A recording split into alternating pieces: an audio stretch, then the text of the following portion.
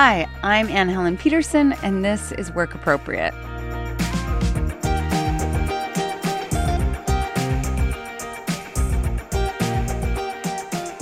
If you've been listening to this podcast for a while, if you've read my newsletter, if you've read my book, Out of Office, you know that I am a big proponent of flexible work. Flexible looks like a lot of different things for different people. It can mean flexibility in when you show up and leave the office, or what days of the week you work, or working wherever makes sense to you. So many organizations and employees are still very much figuring out what this looks like, particularly what management and performance reviews and communication looks like, because any seismic change in the way a lot of us arrange work is going to take time. But back in 2020, when I was first trying to figure out which organizations had already figured out so much of this, that's when I started reading about Doist. Doist is a tech company, but an interesting one. They create apps that manage workflow, and they've been fully distributed, which is business speak for they have no one office, and people can live pretty much anywhere that has internet, long before the pandemic. And they've come up with innovative and effective ways to foster work culture. That amorphous phrase we use to describe how we do things and how we talk about doing things and how people behave around each other in a remote setting, which is a quandary we get a lot. Like, how do I feel connected to my coworkers, but also how do I communicate effectively with them when we never see each other in person? Today, I got the perfect person from Doist to come on the show and answer some of your questions about how they work to get this right. My name is Chase Warrington. I'm the head of remote at Doist, which is a fully distributed company, about 100 people in 35 countries around the world. And I'm from North Carolina, been living in Spain for the last 6 years, and coming to you today from beautiful Lake Garda, Italy. Are you there for the company's annual retreat? Is that right? No, I've had a little bit of a Mediterranean summer, I guess, which sounds so bougie, but it's not my normal life. We held our company retreat in Tuscany, Italy, a couple months ago. And since then, I have returned to Italy because I guess I just couldn't get enough. We had such a good time. It was time to come back. So yeah, I'm back now in the northern part of the country. So you had your annual retreat in Tuscany. And that's the sort of thing that when I talk to people about remote work and about fully distributed companies, they're like, wait, this is actually a possibility that like our company would pay for us to go someplace and like be together, and that maybe that place would actually be a place that I would want to go to. Can you just talk about like the philosophy behind having an annual retreat that people want to go to? Like, why is it important? And as a globally distributed company, how do you arrange for everyone to actually show up? I love this. So this is probably my favorite subject within the entire future of work, remote work conversation is oddly about like, how do we bring people back together? Yeah. And the very cool thing about that is I think it unlocks the ability to work asynchronously predominantly and completely distributed, and to get all the benefits that we all believe we get from this style of work, but just bring each other together a couple weeks per year in a very intentional way to, as you said, a place that people actually want to go to, and contrast that against having to go 50 weeks a year into a place that you have no desire to go to. So the way we look at it is we say, we save a lot. People talk a lot about the office space costs that you save on with remote work. And that is true. We do save a good bit on that, but we also reinvest a large majority of that into these offsites and retreats that we plan. And we try to make them spectacular. We want people to like really enjoy them. They're focused on connection, not really a lot of collaboration necessarily or productivity. It's really building that social capital and making sure that the way we work day to day, the other 50 weeks out of the year, is empowered by bringing these people together a few times per year. So you reached out to us after our episode about work friends, pointing out, and this is something that, I've thought about a lot, that because I work from home, that sometimes with work friends, you can't just grab a beer or have small talk like while waiting in the elevator. So how do you think about, and this is kind of building on this question that you just answered, but the value of in-person connections. To me, I think it just needs to be intentional. You have to somehow build intentional space for organic interaction between coworkers. I actually think this is something a lot of teams or leaders look at as a challenge with remote work. It's creating that quote unquote water cooler talk and serendipitous conversations and such, which admittedly is harder, I think, in a purely remote, hyper asynchronous environment. I get that. But there's also an opportunity baked in there to intentionally curate those spaces where people connect. And so, our retreats and offsites are the in-person version of that, where we're thinking very deeply and intentionally about how do we maximize this time together and make sure that it supports our business objectives and everything. But that also extends to the virtual world where we're connecting every day and we get to intentionally create that rather than just like leaving it to the happenstance of, oh, I hope people brush shoulders at the water cooler or meet up and go for a beer after work. That stuff's important and it has a place, but you do get to curate that in this environment. And I think there's something exciting about that often gets overlooked. So companies can't always, or shouldn't always, depending on what kind of company they are, get everyone to Tuscany. Like if you're an American company, you wouldn't be like, where we should have our offsite? Tuscany, right? If I was your head of remote, I would say yes, but yeah. I think that there are other places that you can figure out like where your offsite would be. But what tips do you have for making these sorts of in-person gatherings worthwhile?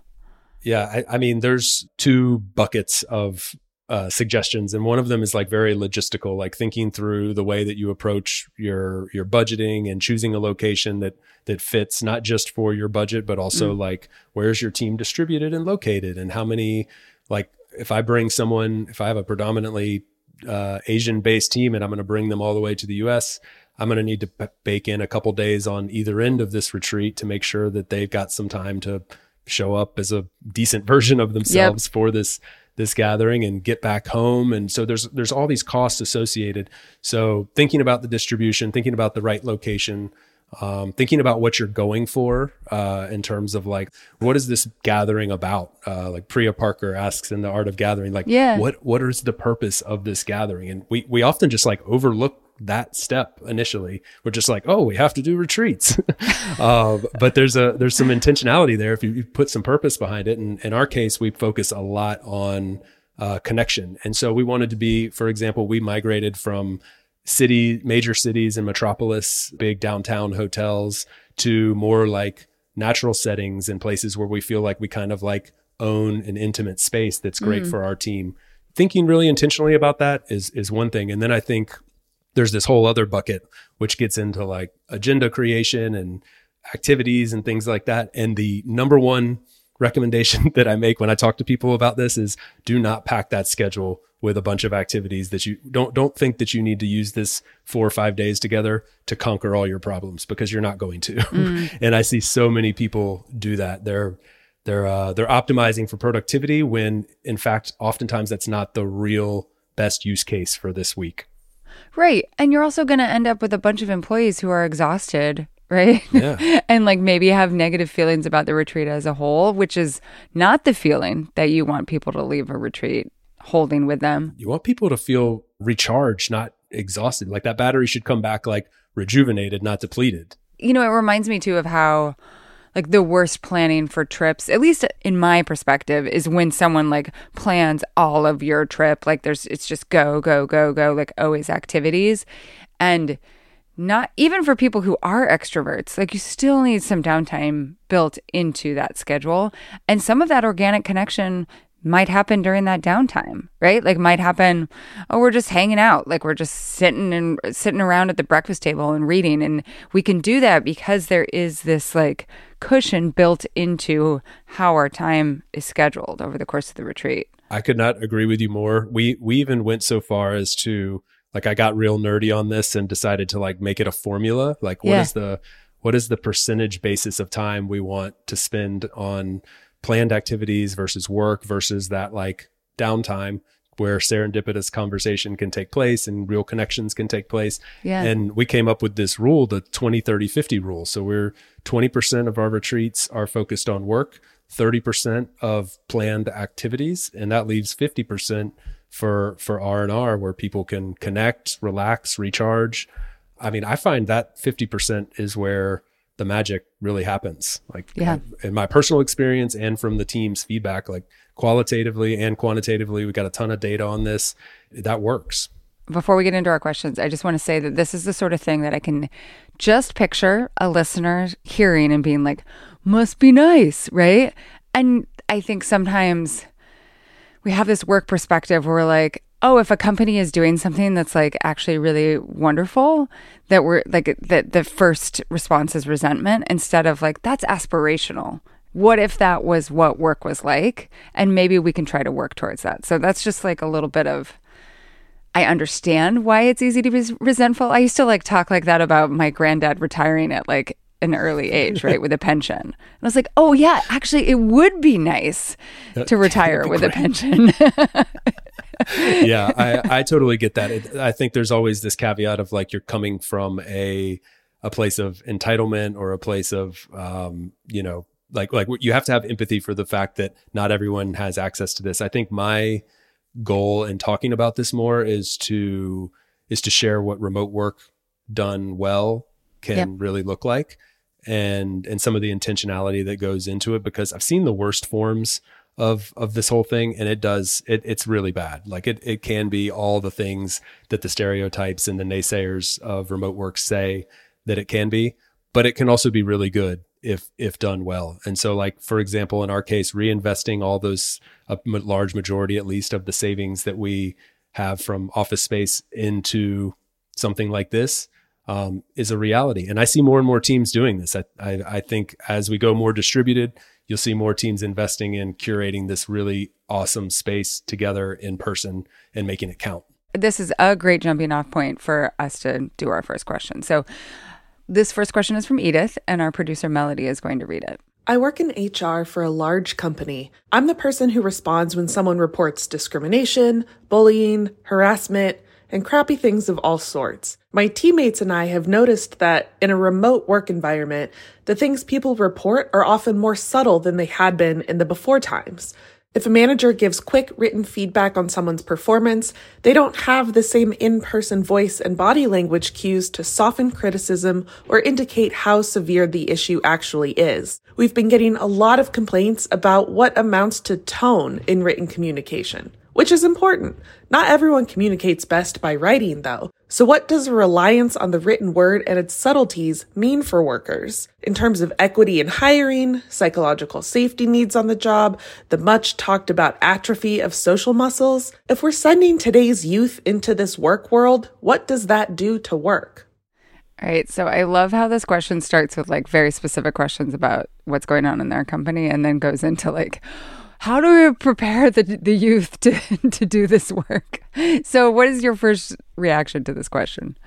Oh, where do we begin, right? There's so many things to tackle here, but I think it's a phenomenal question or set of questions. Yep.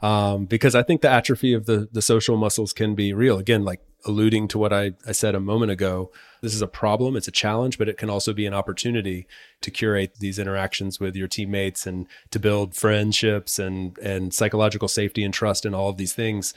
But I do think that there is a time and a place where we have to reinsert the synchronous conversation. And I think it's in instances like this where you find the epitome of that opportunity. We can predominantly do work via the written form, but I think it's a great time to switch to synchronous activity when you're delivering difficult feedback, when you're providing feedback on a coworker, things like this. So there is an opportunity here if you choose to take it, but the company has to find the right balance between those. I will admit we've struggled with that a bit at Doist. We have asynchronous feedback loops, but we've also added in synchronous feedback loops. And I think that can be very helpful because you're missing a ton of context. I mean, we deliver so much context via nonverbal cues, and some of that does need to be articulated in that setting. So how do you do that? Talk a little bit more about how you add in those synchronous feedback loops when you, especially since you're globally distributed. It's not just like, oh, well, some people are on the East Coast, some people are on the West Coast kind of thing. Yeah. So on average, about 85% of Doisters, my teammates, report having around 5 hours or less of meetings per week. Around 50% report having 2 hours or less. So I mentioned that to say how few hours per week people are invested in synchronous meetings. And a large majority of those meetings are utilized for situations like this. Yep. It's one-on-one conversations with your direct reports or your lead. It's setting aside time to have the difficult conversations about, this person is difficult for me to deal with in this instance, or I'm finding that this person is slacking off or not meeting the expectations. My workload is too much. I'm not in a good place personally. Whatever those things are, we have specified time for each person to have synchronous conversation with their lead about that every single month. And so knowing that they have that space and encouraging it, setting aside that time for this specific topic is very important to the way that we work. How do you deal with the fact that people, their communication style, written or verbal, because this is a management question. This is about how you figure out how your reports need to be communicated to and vice versa. Like, I know that if I was talking to someone and they began to, like, their slacks to me or whatever seemed like they were bristling, they were edgy about something, I could pick that up. Mm-hmm. But even just that word, bristly, like, what is that? How do I know? What are the things? What are the specific things that communicate that to me? There's a lot of implicit meaning that I am picking up. And some people are better or worse at that. And sometimes it has to do with the way that their brain works, right? With like neurodivergence, or sometimes it's just they don't have a lot of experience with it. How do you think about that at Doist? There's something that comes to mind here that I think is really important, because you touched on like neurodiversity, for example. We also, on a globally distributed team, you have people from very different cultures who have grown up very different backgrounds. They approach problems in completely different ways. One of my favorite books is The Culture Map, and talking about how we approach problem solving and feedback loops and things like that from different parts of the world. And it's something we suggest Doisters read to have that in mind. We've got 100 people, 35 countries, every third person's from a different place. That leaves a lot of room for error.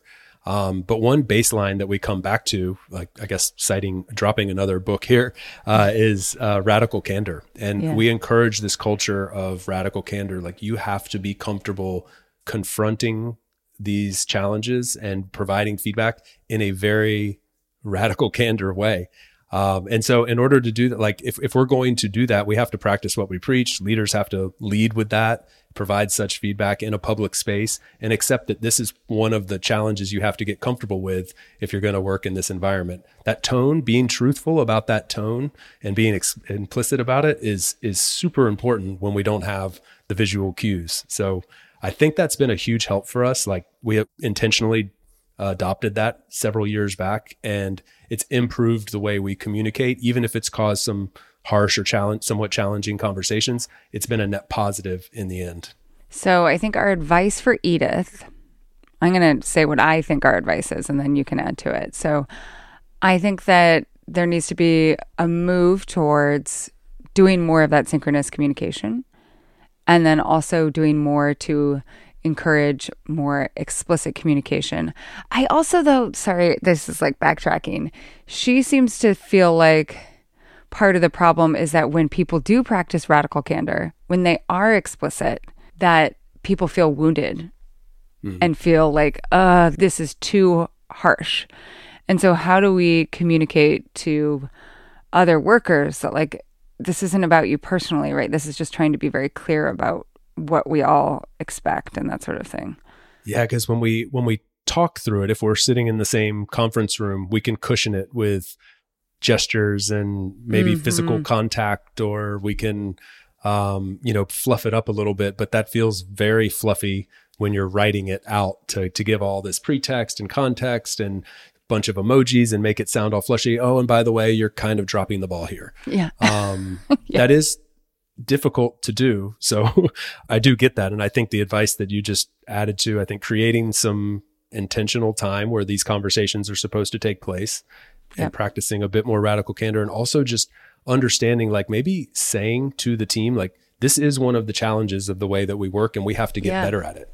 Yeah. And I think, like, posing it as something that we are collaborating on communication instead of like, just it's in the background that like, oh, this is hard and like no one's good at it. But instead, like that, that's one of your things as a team that you're going to try to get better at. And if everyone's working on it or feels like everyone's working on it, it'll feel more like a collaborative process. That's a great point.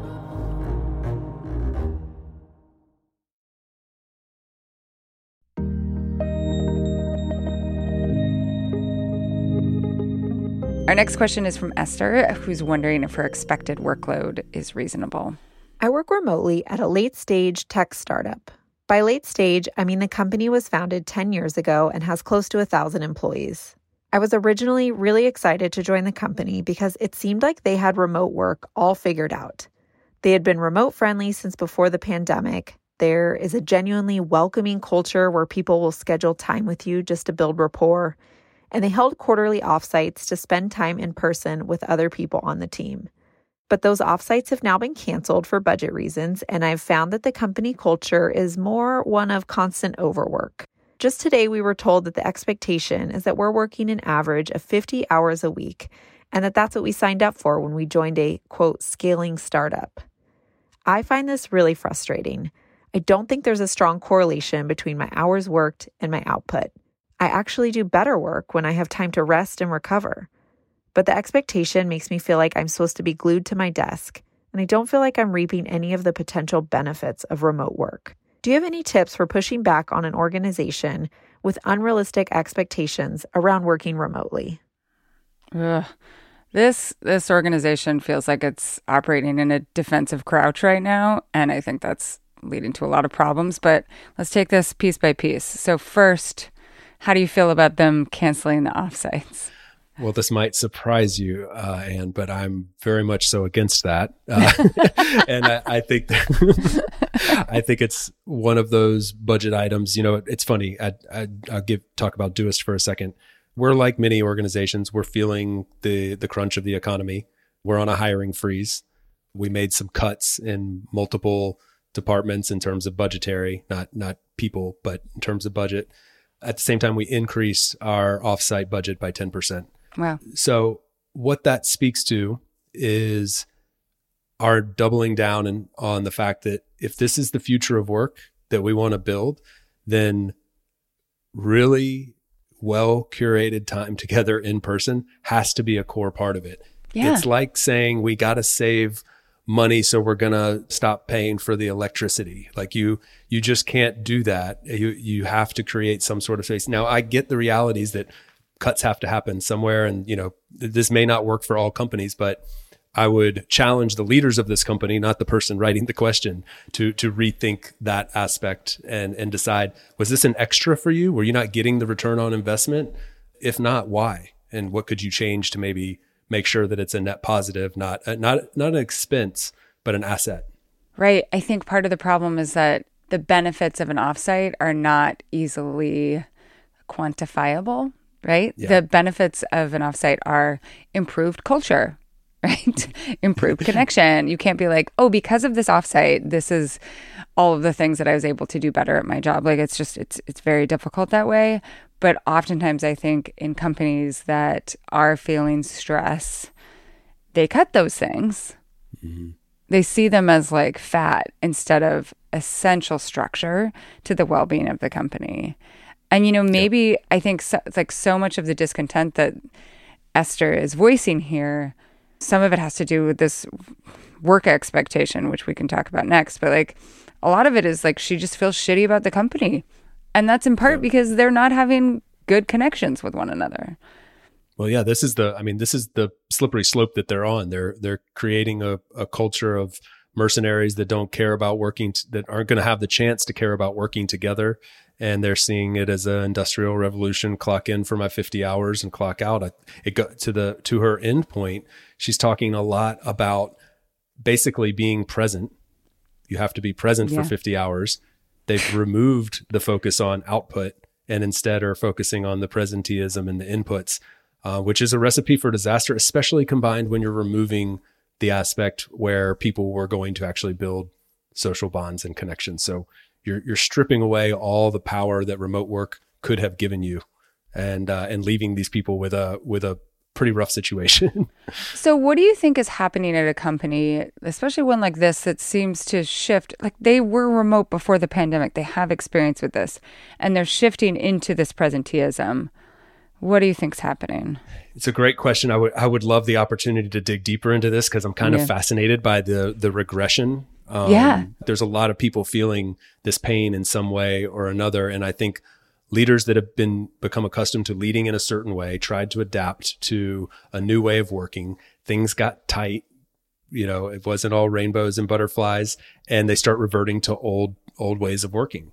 Yeah. And in some cases, they may have never even really given this type of work a full look. They might not have given it a real fighting chance by implementing the right practices or tools or workflows or whatever. So, I mean, I would challenge those leaders to refocus on the things that matter, refocus on those outputs and deliverables.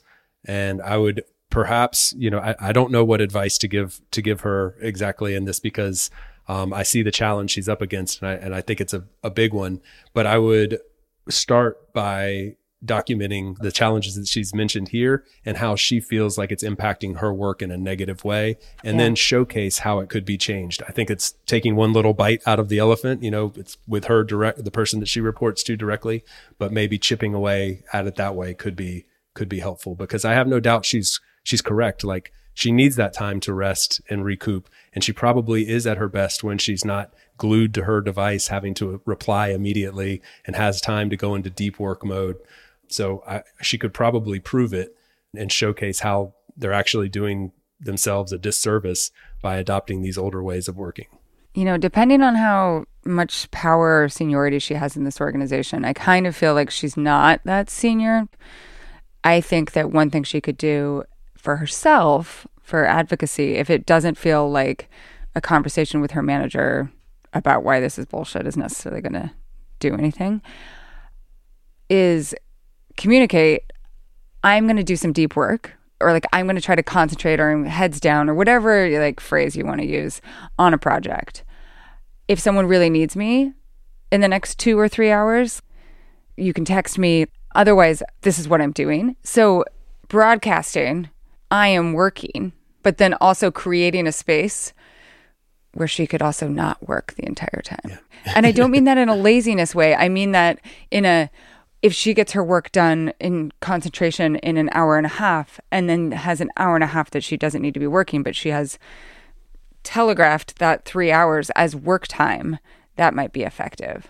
Yeah, absolutely. Do you get the impression that she's in a situation where she has to reply, like she's expected to reply immediately to prove that she's available?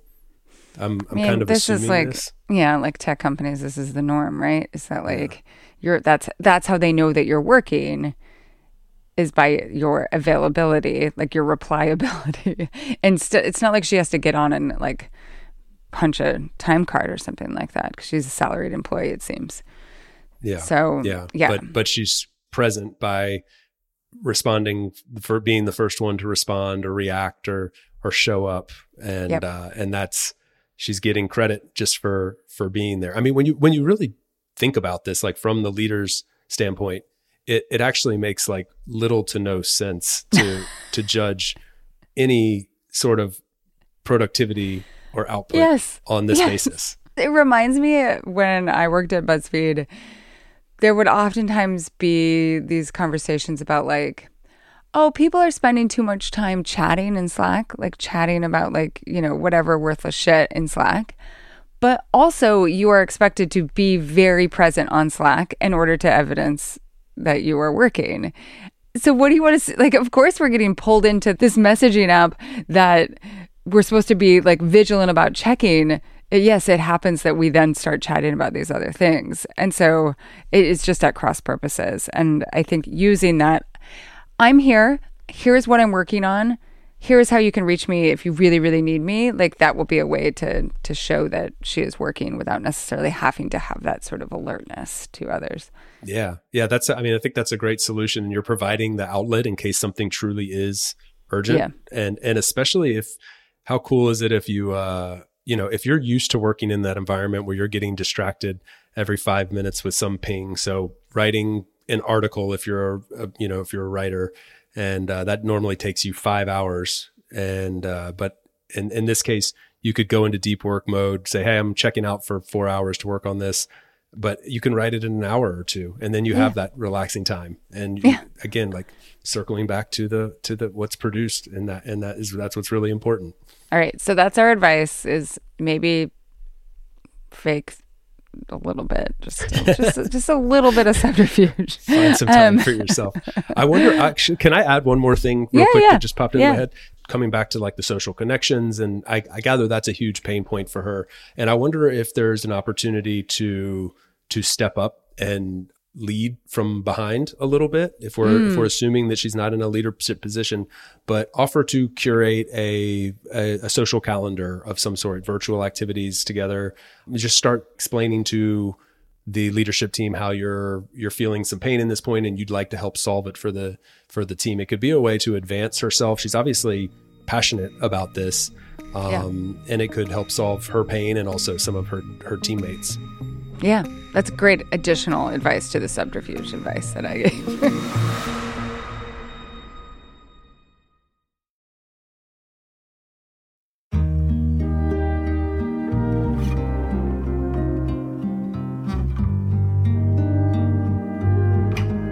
Our next question is about when work from anywhere goes a little too far. This is from Leah, and our colleague Julia is going to read it. I am a government analyst in an agency that is still in a mostly remote work posture. A side effect of remote work is that my coworkers increasingly take meetings or perform work tasks away from their workstations. For example, my boss will take a call when on a walk, my subordinates will join a call while driving to the hardware store, or people will take full-on vacations while trying to work at the same time. I prefer that my coworkers be able to access the meeting agenda and any documents my team has prepared for discussion, and to not be distracted while driving or walking or on vacation. I sense that we aren't supposed to voice concerns about telework until the next phase of work rules are hammered out. I think I am bothered by this because it seems that in a time where we can work from anywhere, people feel like they should be working from everywhere. The agency provides generous leave time and allows flexible schedules, so I wish that people would put personal errands on their calendars and use leave time or work an extra hour in the day rather than trying to multitask. I am a mom with 2 kids. Believe me, I totally understand the need for flexibility, but work is work. Is there an effective way to say, please reschedule this meeting if you can't be at your workstation? Or if someone calls in from the car, to say, let's reschedule this meeting so I can have your full attention? Is there such a thing as full attention anymore? So much going on here. I appreciate that Leah is voicing this frustration because I think this is a real thing. I think that there is sometimes where more attention is necessary and people aren't able to give their full attention. At the same time, I don't always think that people need to have their full attention on a meeting if they're calling in. But I'm so curious to hear what you think here. Yeah, I actually agree with a lot of what she's saying. And I agree with you as well that I think it's a real thing. It's a problem. Now, I want to do a little caveat. I'm a huge fan of a walking meeting. I probably do one per day. I don't care if someone shows up and their background's obviously not their office. But I do care that if we're going to sync up for a meeting, we better damn well use that time very well. And if you're distracted and you're multitasking and there's background noise or you're not able to focus on what we're talking about, that's a huge problem for me. And so my initial thoughts on this is obviously none of this is documented at the company. There's no working agreement. There's no guidelines and if there are, they're just totally being not followed. But my first piece of advice is starting with that. Like a distributed company should have some form of working agreement, some sort of guidelines around how meetings take place. And I think she's spot on with wanting to have that articulated to the team. I think that some of these problems could be solved by having core hours, by having 2 or 3 hours a day where your attention should not be diluted in whatever way. And then, because if it is a flexible work schedule, and she seems to appreciate, like, flexibility is fantastic. Like, we need to have this ability to have people go on errands when they need and want, to pick up their kids when they need and want. But we also need this time where we are actually focused on one another. And I think some of our bad habits really developed over meeting culture. Where everything is like, okay, will you be on this call? Will you also be on this call? And when you get on a call and you realize, like, all they want is for you to say, like, I'm here, and then maybe chime in with one piece of information at like minute 40 in the meeting, of course you're going to be like, yeah, I can go to the hardware store while I take this call. Yeah, right. Exactly. So this behavior, I don't know if this is the case, but she's a government contractor. Like, I think this is probably the case. I think that this is a symptom of over-meeting culture. So how do you simultaneously try to decrease the number of meetings and at the same time emphasize, if we're having a meeting, we need to be there with one another? You nailed it. That's exactly right. That's the problem is actually, it's sort of like inverted. We started like curing the symptom, but there's this actual, the root of the problem is that they lean way too much on meetings. People see them as just another tidbit of their day. Yep. They're working 8 or 9 hours and they're spending a large chunk of them in meetings. So they take them for granted and they don't feel like they have to show up. And this is the epitome of the problem with the over meeting culture. So pushing for moving away from that would obviously be an ideal situation. Encouraging some setting of guidelines and expectations that are obviously like accepted by the company and expected would be another one. Yeah. Depending on how senior she is, either she can maybe have this conversation with her manager about how we can figure out how to do this better with the team, or if she's a manager, that's something that she can spearhead with leadership and also with her team. But I think that simultaneous move, because I think it would sound shitty if you're like, if we have a meeting, you need to be paying attention. Right. But if you're like, we're going to try to have fewer meetings and really have essential meetings and like be much more mindful about who is invited to a meeting. And then as we do that, we're also going to try to emphasize that, like, we want you to be present and at your workstation when you're having that meeting. Does that seem like it's a good compromise? It seems very logical to me.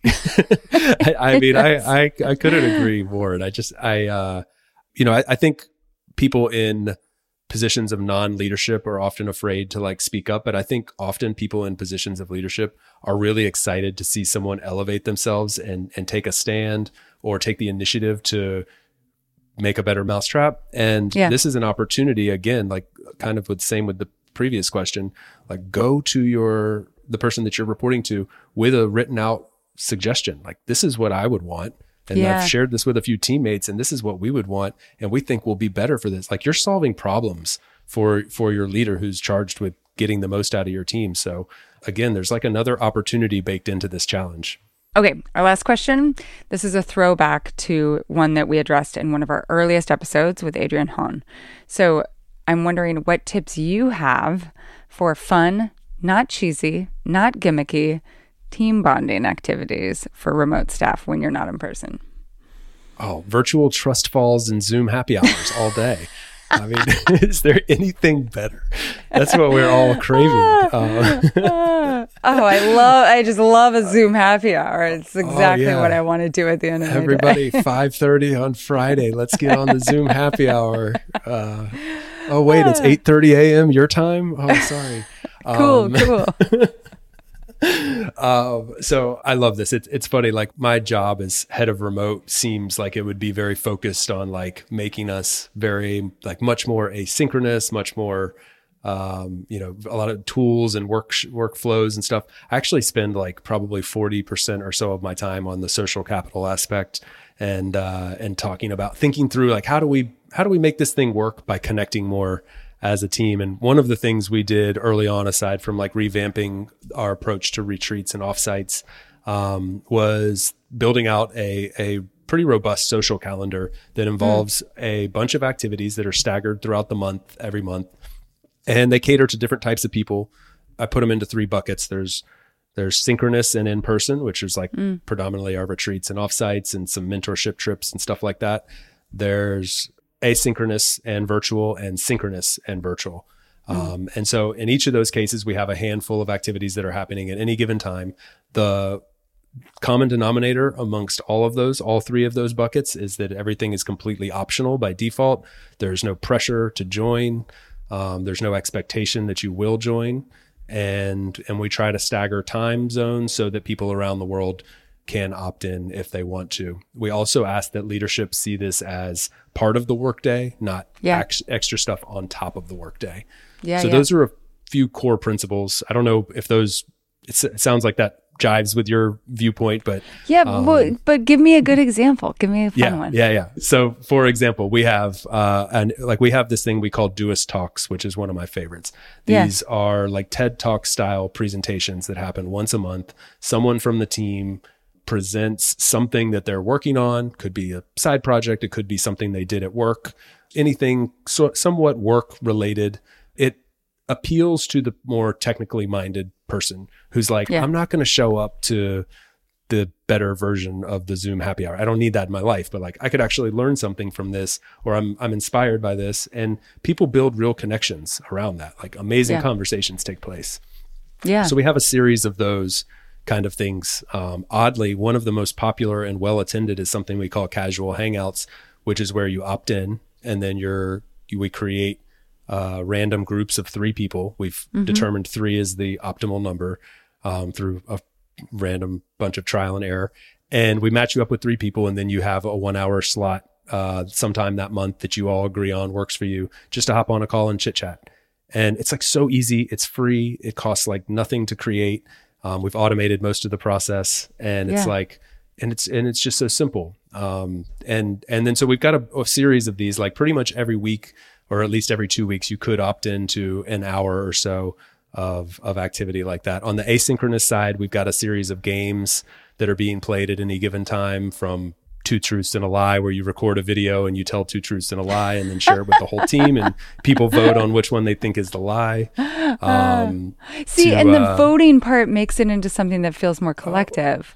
Totally. That's such a great idea. People really get into it, and they share why they thought this one. Oh, I think he's lying about this one because of, I know this about that person. And none of this is rocket science. It's just about putting a little bit of intention into creating it. We've got all these prompts that pop up, like an automated prompt that says like, hey, what did you guys do this weekend? Share some pictures and explanation. Or, hey, what books are you reading right now? It's kind of like a book club thing. What do you recommend? Just little things like this, celebrating birthdays, celebrating victories. So creating the space is the important thing. The activities, I feel like, are like secondary to that. But yeah, I could go on. Like, I actually wrote an article that highlighted every single activity that we do that could go into way more detail than I can here. But What's be it happy called? to share that. It's how to build connection in an async environment, I think. Amazing. Is the title. Yeah, something like that. Yeah. This has been fantastic. I feel like I could talk about this stuff all day. Where can people find more from you on the internet if they want to?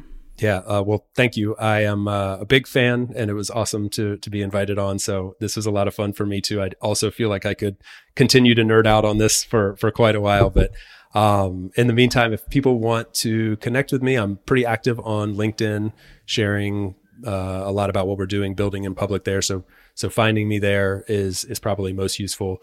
Our Doist blog and Todoist Inspiration Hub has a lot of my articles and articles from my colleagues who are writing about the future of work and how to make distributed teamwork work. So doist.com or todoist.com are 2 great places to go as well. And then I'm at DC Warrington on most social media platforms.